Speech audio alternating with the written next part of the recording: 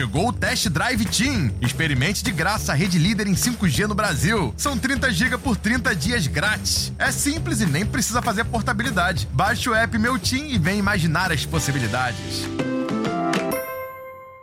Agora na Mix, GeekMix. GeekMix. Sem direito a Game Over. Mix, muito boa noite, vamos nessa. Tá começando mais uma edição do GeekMix. Hoje, terça-feira, 16. Boa noite, galera. Boa noite. Abram alas que o GeekMix tá passando na terça-feira de carnaval. O bloco tá na rua. E se for a Rua da Amargura, o destaque é quem? Gina Carano, que tá dando adeus ao Mandaloriano. Comissão de frente, quem? Inimigos do fim. Que vem quem? Zack Snyder, cheio de bossa, com mais um trailer da Liga da Justiça, que parece que saiu do PlayStation dele, né? Vamos combinar? E além disso, tem o nosso casal de mestre Sala e porta-bandeira, que não poderia ser outro, né? O único ator que sobrou em Hollywood, Mola. Que é quem? Quem? Pedro Pascal e a Bella Ramsey, com o maravilhoso aí The Last of Us. E à frente da nossa bateria vem o nosso querido mestre Rato, que preparou aquela paradinha famosa, aquele famoso Me Engana Que Eu Gosto. A gente vai falar aí sobre uns 90 milhões, umas informações meio tanto quanto confusas, direi eu. E pra fechar o nosso desfile de carnaval do GeekMix com chave de ouro, tem a nossa velha guarda com uma fantasia de dar inveja ao Galactus, que a gente falou na semana passada, ao Clóvis Bornai, um destaque maravilhoso pro Spike Lee com uma fantasia avante com luxo e cafona só vai descer. Esse é o desfile do GeekMix, isso aqui é uma maravilha, a terça-feira de carnaval animadíssima no seu rádio, na rádio Mix Rio FM, aqui diretamente desses estúdios cintuosos da Mix Rio FM, eu, Fulano Vitor, ao lado do DJ Mola. Sim. Tá tudo tranquilo por aí, Mola? Tudo tranquilo, cara. Maravilha. O fulião mais nerd do Brasil a gente perdeu. Sim. Perdeu. O famoso PT, o Afonso 3D não existe mais no meio de nós. Esse aí tu rodou. Caiu. Mas em compensação, diretamente da quadra do Salgueiro ali, o camaleão tijucano, o cara que oscila ali, ó, entre o Ferris Miller e a Palmeirinho Onofre, André Gordillo está com a gente. Alô, fábrica, alô, nação tijucana, fala Tijuca, fala Salgueiro. A Furiosa se calou. Pessoal que não sabe, eu moro ao lado da rua da quadra do Salgueiro. Uma paz nesse carnaval, uma tranquilidade, você não se ouviu? Nunca antes visto, hein? Um tamborim, um agogô. Então, muito boa noite, não vou interromper a majestosa, nosso Milton Cunha do GeekMix, Fulano Vitor, que baixou o Joãozinho 30, baixou todo mundo que eu conheço, que eu lembro do carnaval, nessa intro maravilhosa. Agora ele vai passar a bola para outro fulião de monta aqui. Olha só, um desfile maravilhoso desse, você não poderia acompanhar, talvez num celular ou em qualquer telinha. Você tem que chamar quem? O homem do telão, Fernando Caruso. Opa! Olha só, eu sei que como é carnaval, né, a gente tá liberado pra frases desse tipo de calão de duplo sentido, mas eu estou impressionado com a sua abertura, ô Fulano. Olha, cara, eu posso dizer que impressiona mesmo, hein? Nunca vi uma abertura tão bem feita, tão bem elaborada, assim, explicando a pauta com alegorias metafóricas e reais, aí, as alegorias carnavalescas. Eu tô boquiaberto com a sua abertura. Não sei nem mais o que dizer, viu? Segue aí com o programa, porque eu vou precisar de um tempo pra me recuperar. Meu amigo, Disney Plus tá impossível, garotão. E te falar, foi animado essa semana lá, hein? Mas a gente viu uma notícia aí há pouco tempo de que a Disney Plus tinha o plano de bater 9 milhões de inscritos e bateu esse plano 3 anos mais cedo, né? Agora, 90, é verdade que... Eles queriam 90 milhões e você falou 9, são 90 milhões, 90 milhões, olha aí. 90 milhões, 90 Mas milhões. Mas é bem verdade que quem deu essa notícia aí foi a própria Disney Plus. Então a gente fica sem saber, né? Porque... Pois é, tipo, André Gordillo vendeu 40 mil cópias essa semana de Os Portões do Inferno. Calma aí. Eu não digo que eles mentiriam o número de inscritos, porque talvez isso dê pra checar. Agora, mentir a meta que eles tinham é fácil. Tipo, depois a gente dobra a meta. A gente só queria bater 90 milhões e daqui a 3 meses, 3 anos. 3 anos, na verdade. Aí todo mundo fala, nossa, assim, parabéns. WandaVision, né? Você tá não para de pensar Cara, nessa série. eu tô né, achando muito bacana. Acontece uma coisa comigo que eu gostaria que não acontecesse. Eu gostaria de ter mais maturidade do que isso, mas eu fico irritado com as pessoas que não estão gostando de WandaVision. Não consigo aceitar opiniões opostas à minha. Eu sei que eu não deveria ser assim, mas eu sou ariano, tenho essas dificuldades. WandaVision começou como uma série que fazia paródia das séries dos anos 50, né? Tipo I Love Lucy e tal. E rapidamente se desenvolveu com uma trama, um mistério maior, muito relacionado aos filmes da Marvel no cinema, em especial o último, o Vingadores Ultimato, né? Só que uma galera que tá acostumada a maratonar, a ver tudo, seguir e tal, começou a reclamar de cara, tipo, já entendi, quero logo ação, quero logo que apareça todos os Vingadores e tal. Meu amigo, não é assim, cara. Cada narrativa tem um caminho, você não pode querer que tudo atenda ao seu desejo por maratonismo, porque pessoas têm emprego, pessoas têm que fazer outras coisas na vida. Daí vem a dúvida do nosso ouvinte costumeiro, morador de Brasília, vizinho de Braguinha. Olha aí. Pessoal lá de Águas Claras, eu recebi mensagem perguntando. Queria saber a opinião de vocês realmente para dar essa informação. A pequena Wanda aparentemente está com algum problema nítido, né? Sim. Tá passando por uma situação complicada. Quem tá sou eu. Tá com civis feito reféns. Tá dodóizinha, tá meio... Tá Lucas, tá lucando na... Ela tá passando por uma questão complicada. Ela tá com civis feitos reféns. Isso. Ela já ameaçou forças militares. Sim. Tá faltando o quê pra chamar um Vingador só? Só um. Não precisa nem Veja bem, a minha teoria... Só pra trocar uma ideia, só pra conversar. É só aqueles gibis da Marvel, pobres, que não, os Vingadores estão ocupados. Esse é um gibi, aquele gibi paralelo que você... lembra, assim, era muito engraçado. Não, peraí, vou te cortar já, gordinho. Quando o Galactus chegava em Nova York, os Vingadores vou te cortar já, não tem nada disso.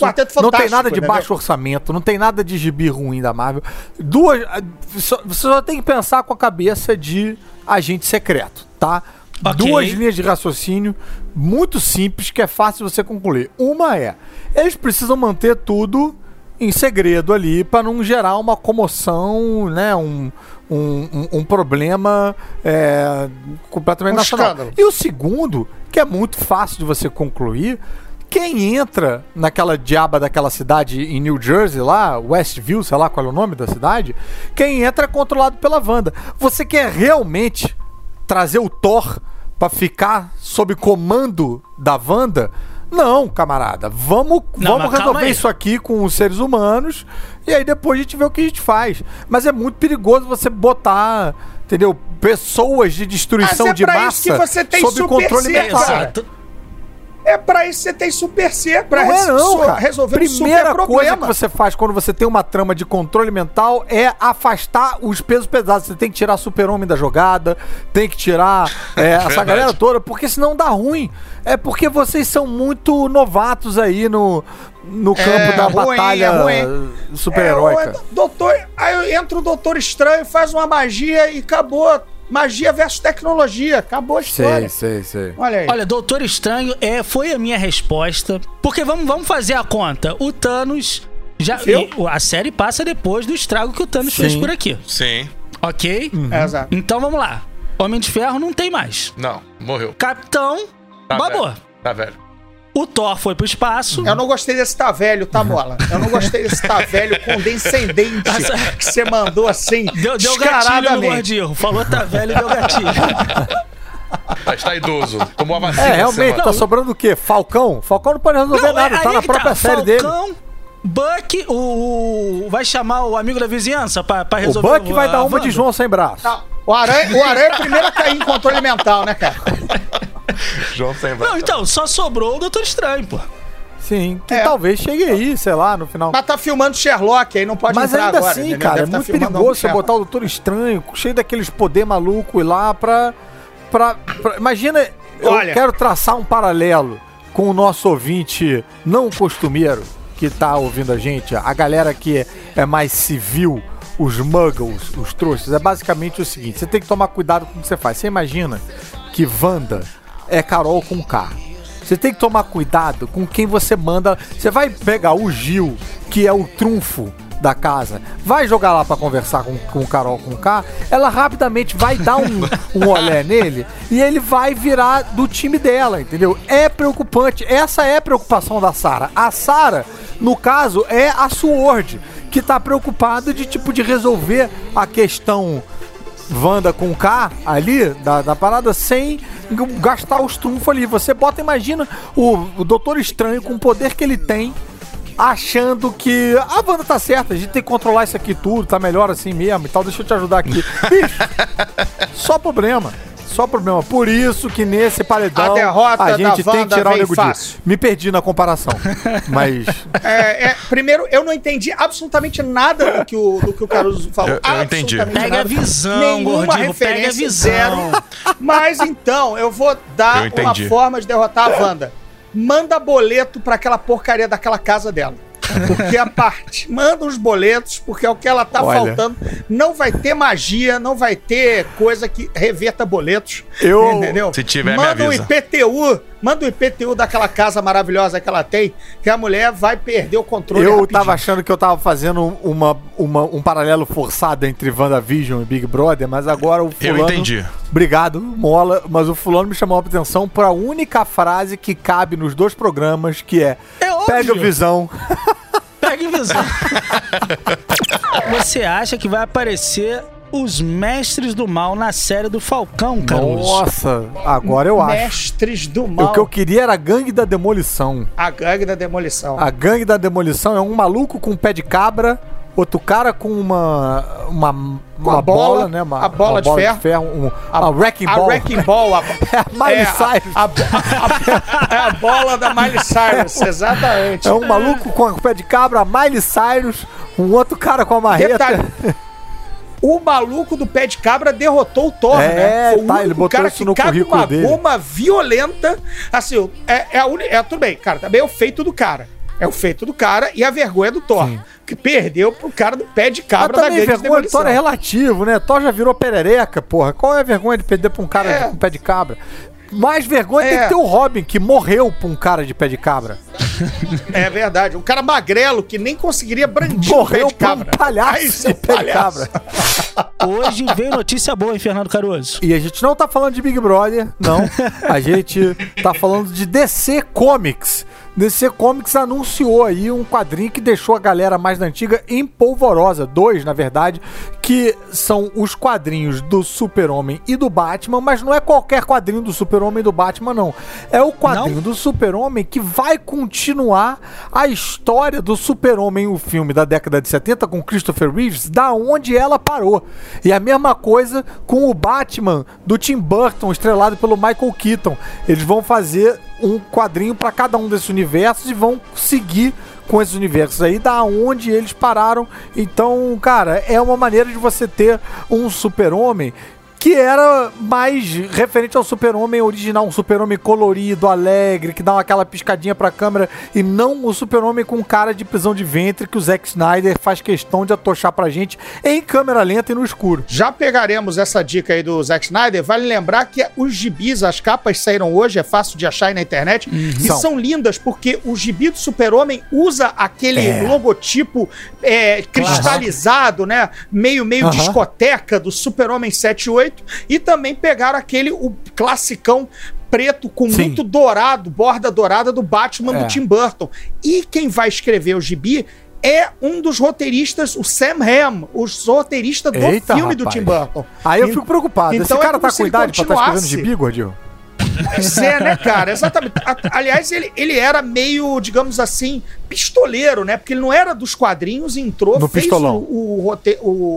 O pistolão, ele tinha um pistolão na DC, fez o roteiro do filme, fez o roteiro da adaptação, acho que é desenhado até pelo Eduardo Rizzo, né? Acho que nos anos 80, Sério? né? Não quando saiu sabia. aqui Eduardo pela Griswold Abril. tem essa adaptação aí. Vou catar pra ver se... Eu acho que é ele, cara. Eu acho que é ele. Posso estar errado ou errando o nome. E essa arte, eu tô vendo aqui, as artes simulam claramente o Tim Burton, claramente a arte de Gotham, o beicinho do Michael Keaton, assim como os traços apolíneos e claros do Christopher Reeve. Então, cara, eu também muito tô empolgado. Para quem não viveu aí esse saudoso ano de 89, essa foi o ano que marcou a segunda Batmania. Quando o Gordinho começou a descrever aí aquela elipse do Batman com amarelo no fundo e tal, né? Que era uma coisa que naquele formato que era mais logomarca, não tinha ainda naquele momento. Isso. Rapaz, aquilo foi uma febre. Tudo era com aquela logomarca. Você pegava os brinquedos do Batman, pintava de preto e botava aquele... Preto e amarelo. Aquele bate-símbolo ali amarelo. Eles vendiam tudo de novo. E eu me lembro, criança, eu tinha 8 anos, em 89, eu me lembro da sensação nítida e fisiológica da Batmania, de ficar empolgado de ver esse símbolo por aí nas lojas e nas revistas e tal.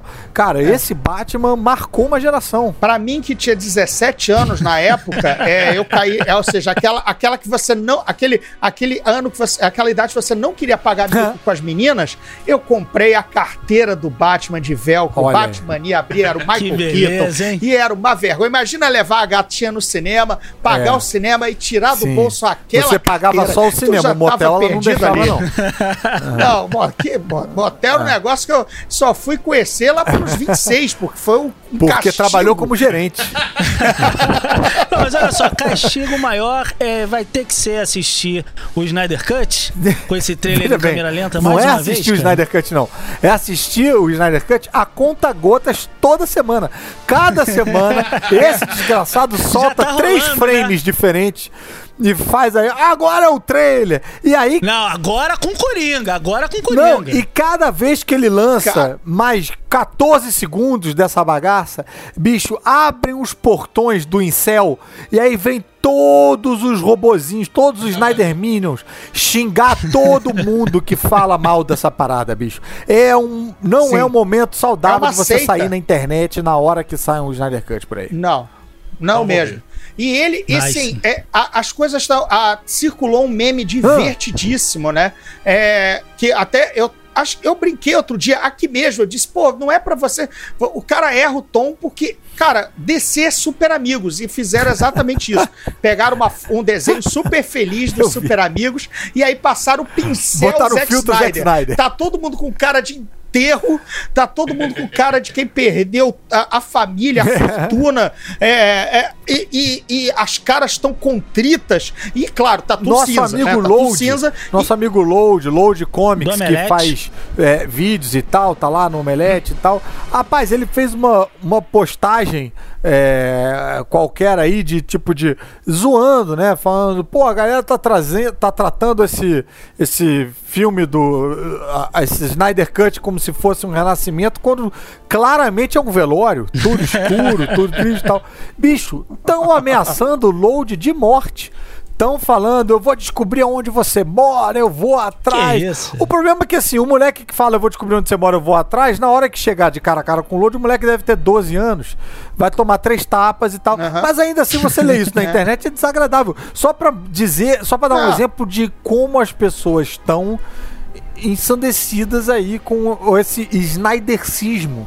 Ô, Caruso, as pessoas estão ensandecidas lançando o clipe que não acabou de renderizar, Caruso. O Cyborg tá igual no PlayStation 2, amigo.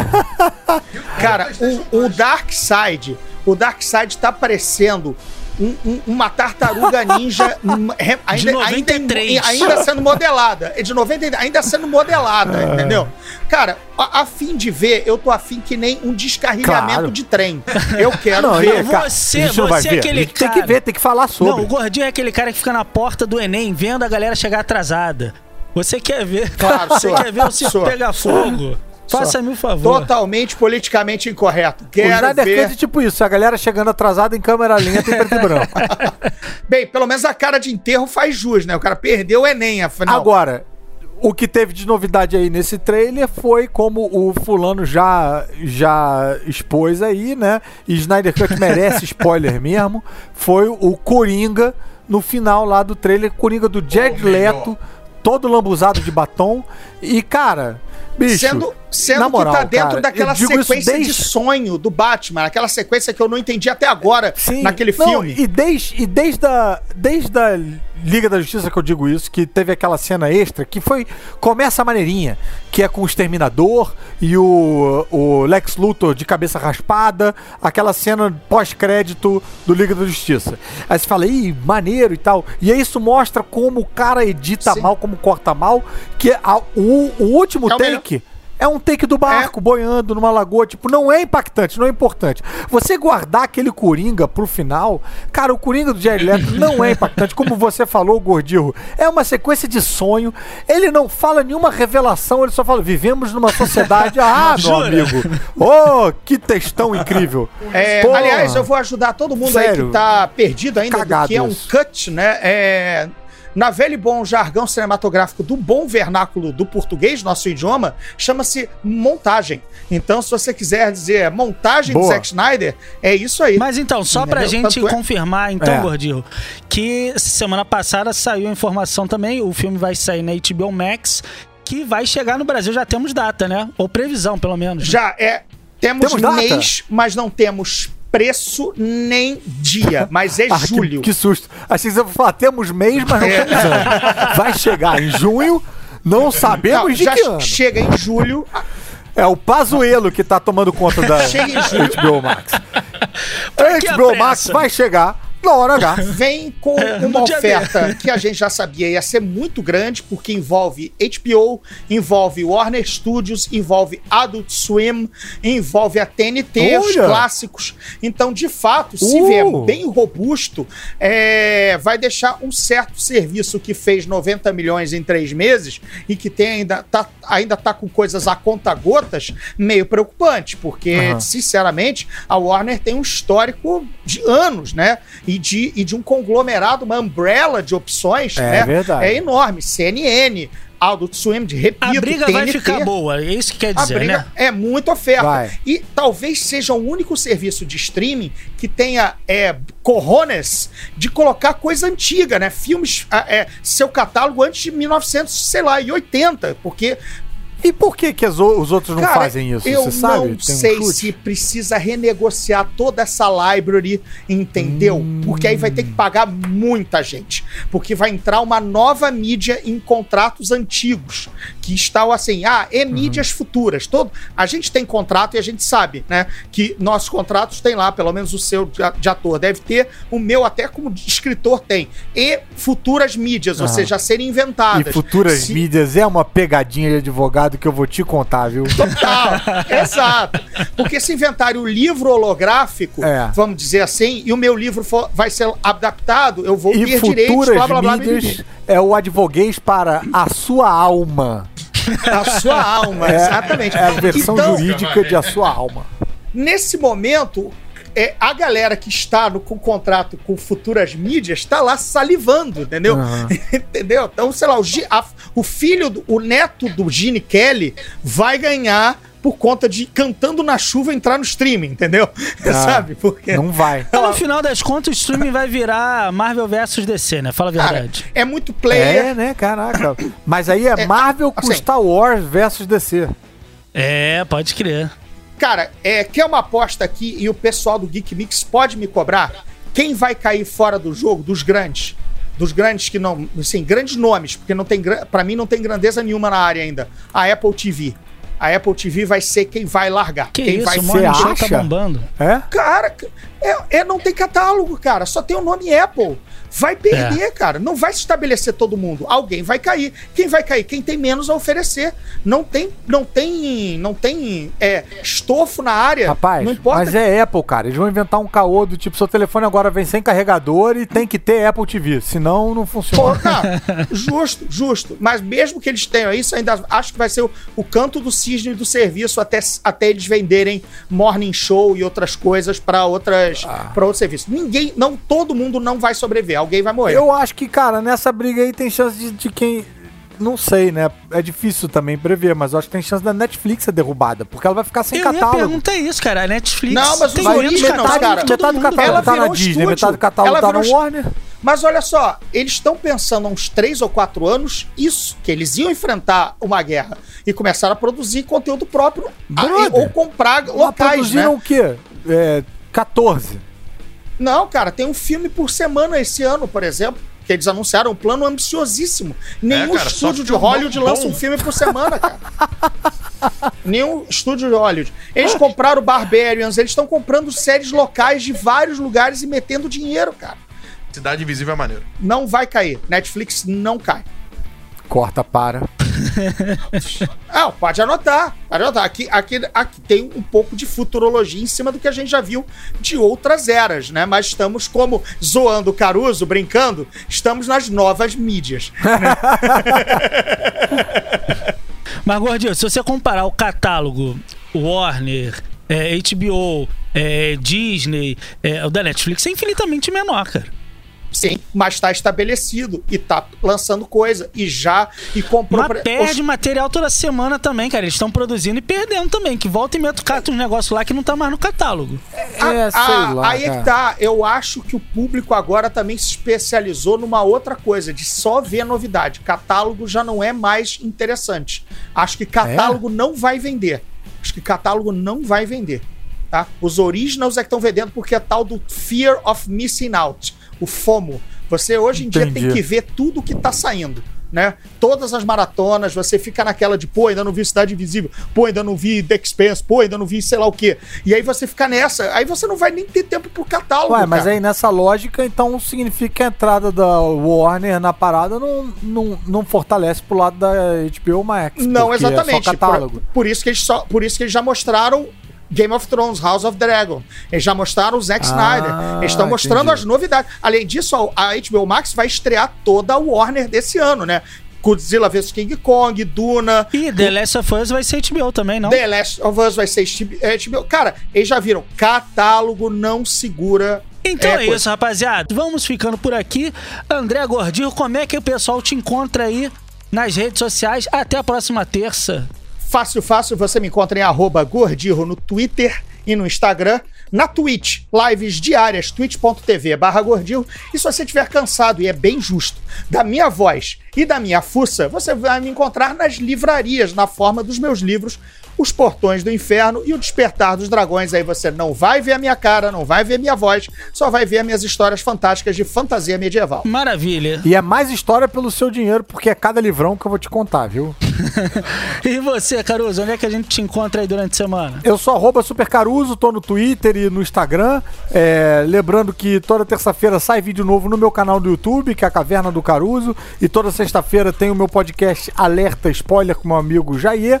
E de 15 dias tem o meu podcast sobre filmes e séries de TV, o Podcrastinadores. Então vocês podem me acompanhar em todos esses trabalhos aí e também no podcast GeekMix, que logo tá de volta aí no ar em todos os agregadores de podcast. Se você tá pegando aí só esse finalzinho, você vai poder acompanhar com extras o podcast GeekMix.